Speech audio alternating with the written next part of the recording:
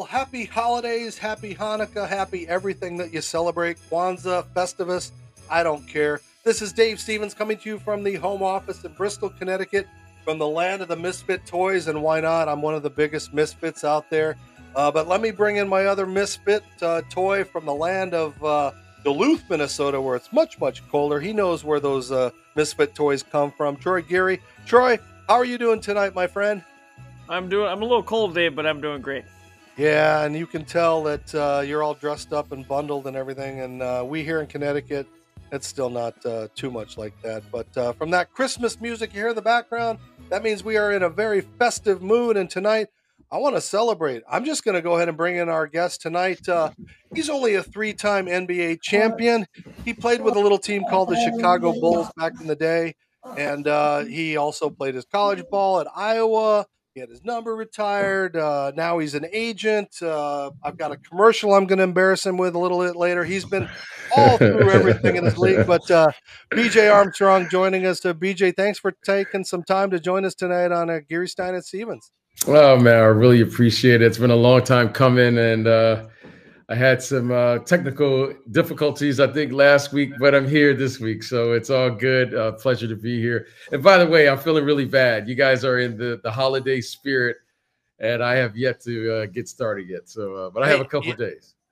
You've got the white and the green behind you. I see Larry Bird and Magic Johnson and Michael Jordan. So we'll give you a pass on who has a better background for the show, Troy, me, or you. But man, dude, right out of the gate, I got to say, do you ever age? I mean, you have looked young from when you were at Iowa. So it's like, what's your secret to your beauty? I wish I had secret, just good genes from my parents. So I got to thank my parents for that.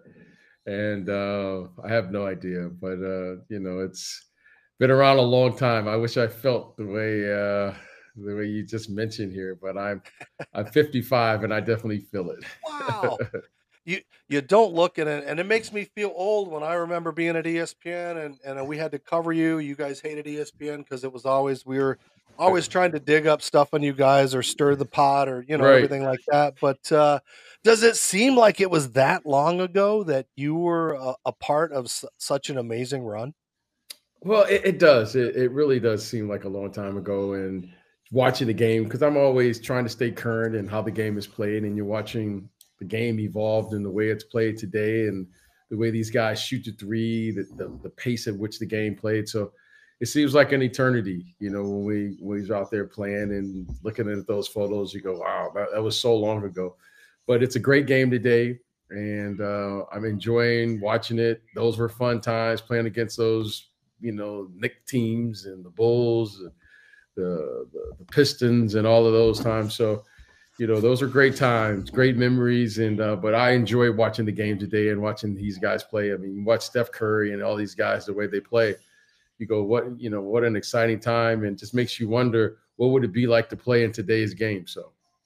And it's great as we're watching you play against James Worthy and Magic Johnson and all these legendary names. And there's this little number 10, BJ Armstrong, who, you proved you belonged in the league, but do you still kind of pinch yourself to say, hey, I was a part of something that will probably never happen again in the NBA? I mean, it's tough enough to repeat, let alone three-peat, just to get there one time. I mean, it's still got to, be in your brain how lucky you were. Well, those were great teams. Those were a special group of guys, and just sometime you find yourself in the right situation at the right time, and certainly, I was the beneficiary of being a part of a great group of guys where we all came together at that particular time in our life, and we had a single focus and a single mindset, and we wanted to give it a shot. And certainly, it started with our best player, who was Michael Jordan, unquestionably, but we had great coaches, great leadership internally within, whether it was Bill Cartwright, Phil Jackson, and everyone was committed to that single focus. And, you talk about it. I wish I had it bottled up and could tell you what it is, but you just know it when you see it. And I remember when I first came there, I knew something was a little different, and the way we approached every day, winning in this league is very hard, but showing up to win every day is probably the most difficult thing. But it was a group of guys that were willing to do that and pay that price every single day. And fortunately for us, we had an opportunity when it presented itself, and we were able to take advantage of it, and we did win. So it was just a very special time. I never imagined that they would happen like that. I always thought that I had a chance maybe someday to play in the NBA, but to be able to achieve that, I couldn't have pictured that or even fathomed that in my wildest dreams. But certainly it must have been somewhere, because when I saw it, I went for it. I want to ask you about The Last Dance. You were featured on episode 8 for your Game 2 heroics when you played for Charlotte against the Bulls.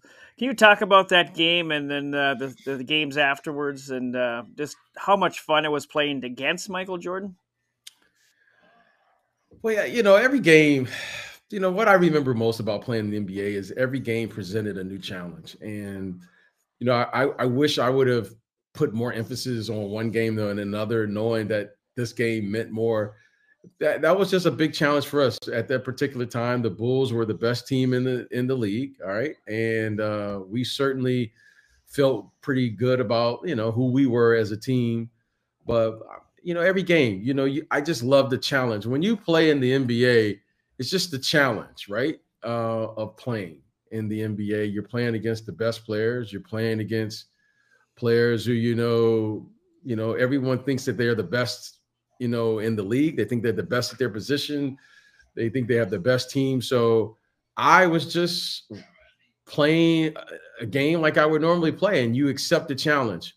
And that's the thing that you do. And that's the thing that I remember about every time I, came out to play, is that I wanted to accept that challenge.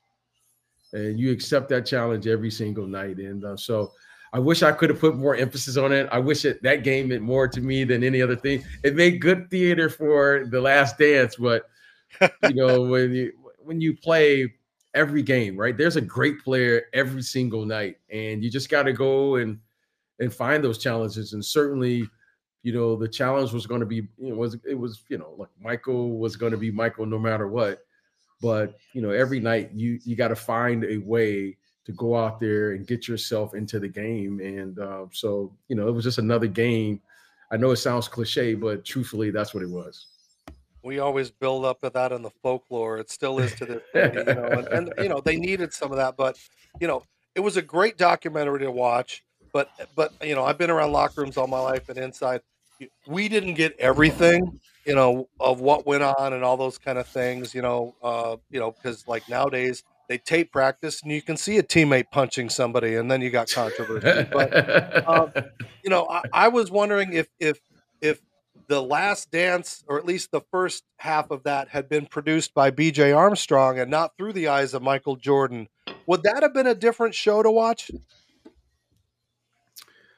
Well, I wish I would have known that my life was that interesting. I had no idea that anyone cared, right? You went to practice, to me, there was nothing out of the ordinary that was said. I mean, I think the big thing is people want to hear, from Jordan, right? And the reason I say Jordan, what makes it interesting, what makes it fascinating, is because, coming up through that era, he wasn't considered like the greatest player at that particular time.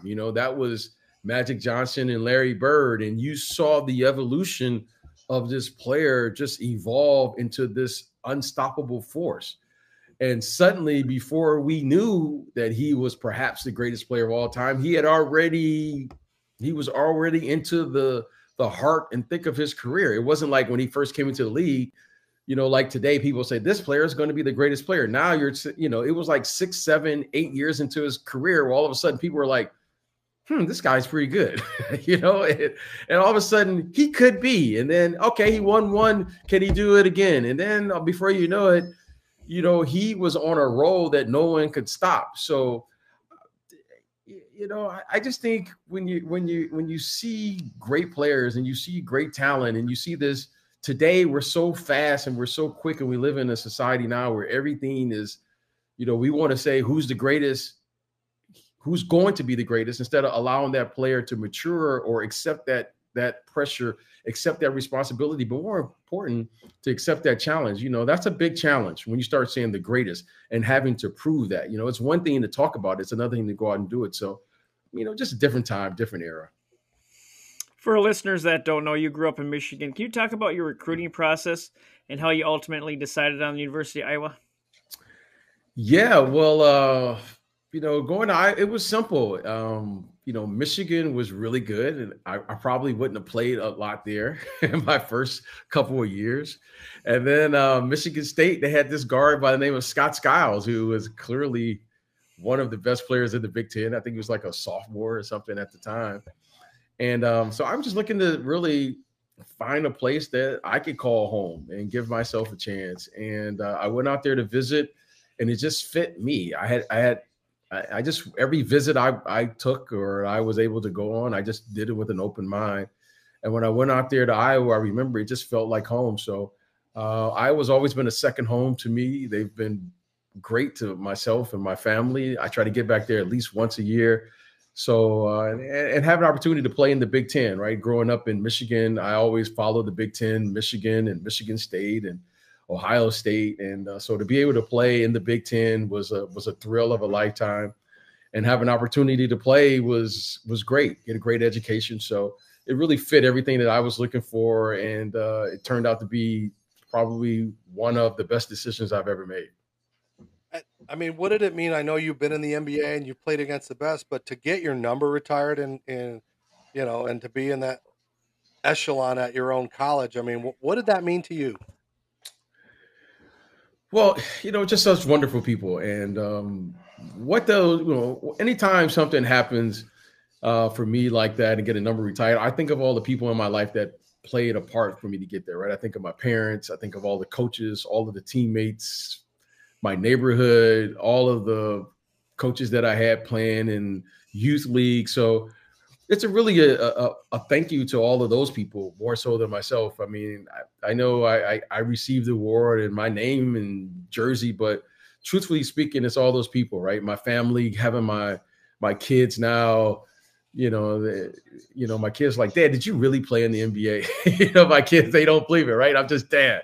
So for them to actually see it, and it means a lot to all of the people around me. So every time I go there and I'll look up and I'll see a jersey or see something that I was able to achieve as a basketball player or anything that I've achieved in my life, I always think of all the people that helped me get there, because it's just more than me. So I'm just very thankful that I was fortunate enough to have great mentors, great coaches, great teammates, and have an opportunity as a young kid who just had a dream, right? I just had a dream that I wanted to be the best player I could be, and never knew where it was going to take me. But it was a life changer for me in many regards. It allowed me to see the world and experience things that I never dreamed I would experience, and to do the things I was able to do. And here I am 50 something years later, I'm still talking about basketball. So it's been a great ride. And I've enjoyed it as a kid. I'm enjoying it as an adult, and I'm still talking about it.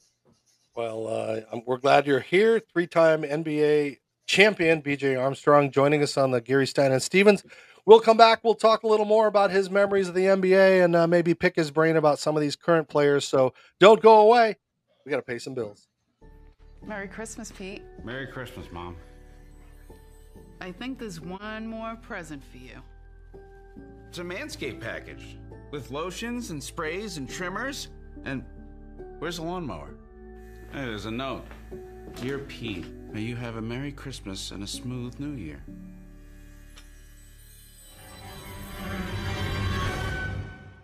Oh! Shop now at manscaped.com. Hi again, everybody. Dave Stevens from the Gary Stein and Stevens Show. And, I'm on the road a lot covering professional teams like the Philadelphia Eagles here in this beautiful stadium, but I don't have a lot of time to eat. What I do use, though, is Athletic Greens 1. It's a great supplement that you can use every day to get that nutrition that you're missing. And you know what? If you're drinking those energy drinks, those monster drinks, those add up, where this costs just $3 a day. It's got over 75 vitamins and nutrients in it that it would take you so many pills and bottles to take. But it's all right here. You just put a couple of scoops in with the water. You mix it up with either lemon juice or what I like to use with frozen fruit. It tastes great. It makes you feel good. And, of course, it is going to make you live life better. So, Athletic Greens 1. If you want more information, go to athleticgreens.com/GSS. They'll give you a year's supply of vitamin D if you go to that website. So continue to follow Steven, Stein, and Gary, or Gary, Stein, and Stevens wherever you go. But make sure you're taking Athletic Greens 1.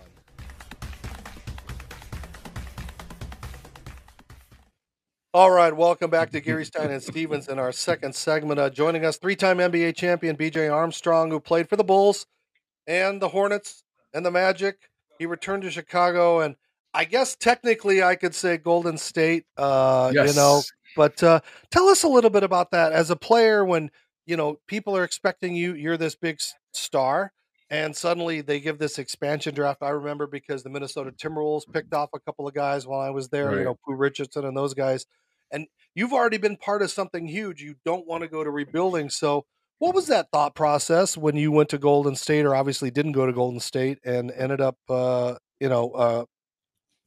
sorry, for Toronto and then going to Golden State? Well, what you just threw a name at me, Pooh Richardson. I remember. I can remember the broadcast. The late great Stuart Scott. He would always say, "Knock, knock. Pooh's there." Yeah, I can. When you said that, I can remember that. Pooh Richardson was, he still is a good friend of mine. So, what was it like? My dream, if you will, was to play in the NBA, and I just wanted to experience every phase and every aspect of the NBA. And I've been fortunate enough to play as an executive, now as an agent. So I'm just experiencing. I worked in the media. I worked at ESPN. At some point, all of us worked for ESPN at some point in our career. So I've experienced a lot of aspects of this sports entertainment industry. So for me, playing in the NBA was a thrill of a lifetime.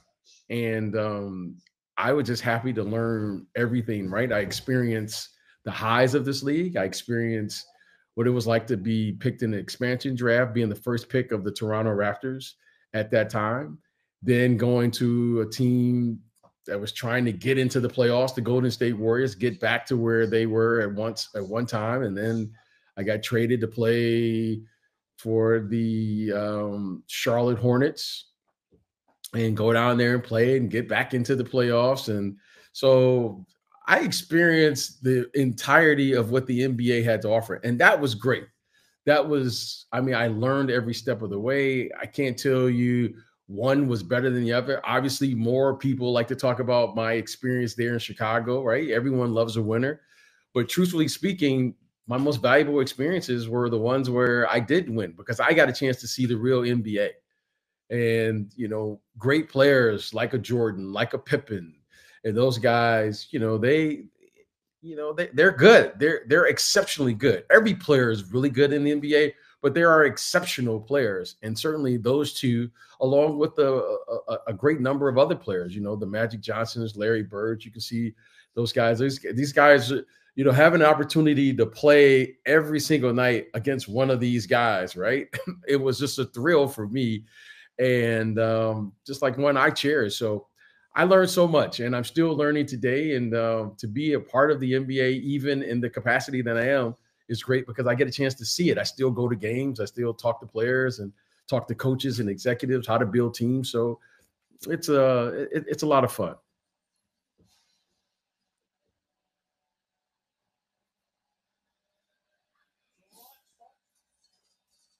Well, I think I lost you there. I lost your volume.